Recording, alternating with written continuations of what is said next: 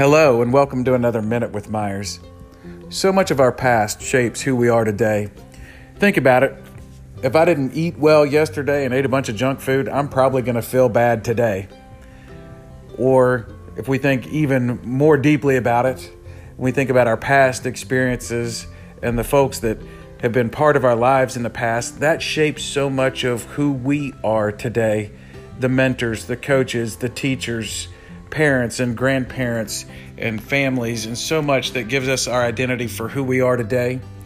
And that shapes us for today and the future. The same is true in our life of faith, those past experiences of faith that we have. And that's why the Bible is so important. It tells us of some of those experiences of whether it's the Exodus or Jesus on the cross, of God's love for us that helps shape us. But in our personal life, those experiences as well, God uses those to shape our faith, to help us face the future. In the Gospel of Luke, when Jesus gathers his disciples for the Last Supper, he says these words to them, "I have earnestly desired to eat this Passover with you before I suffer."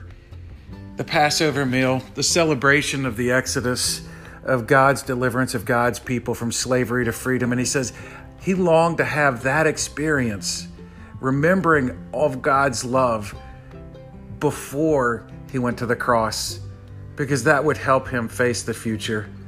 God uses our past to shape our faith, and our faith to shape the future.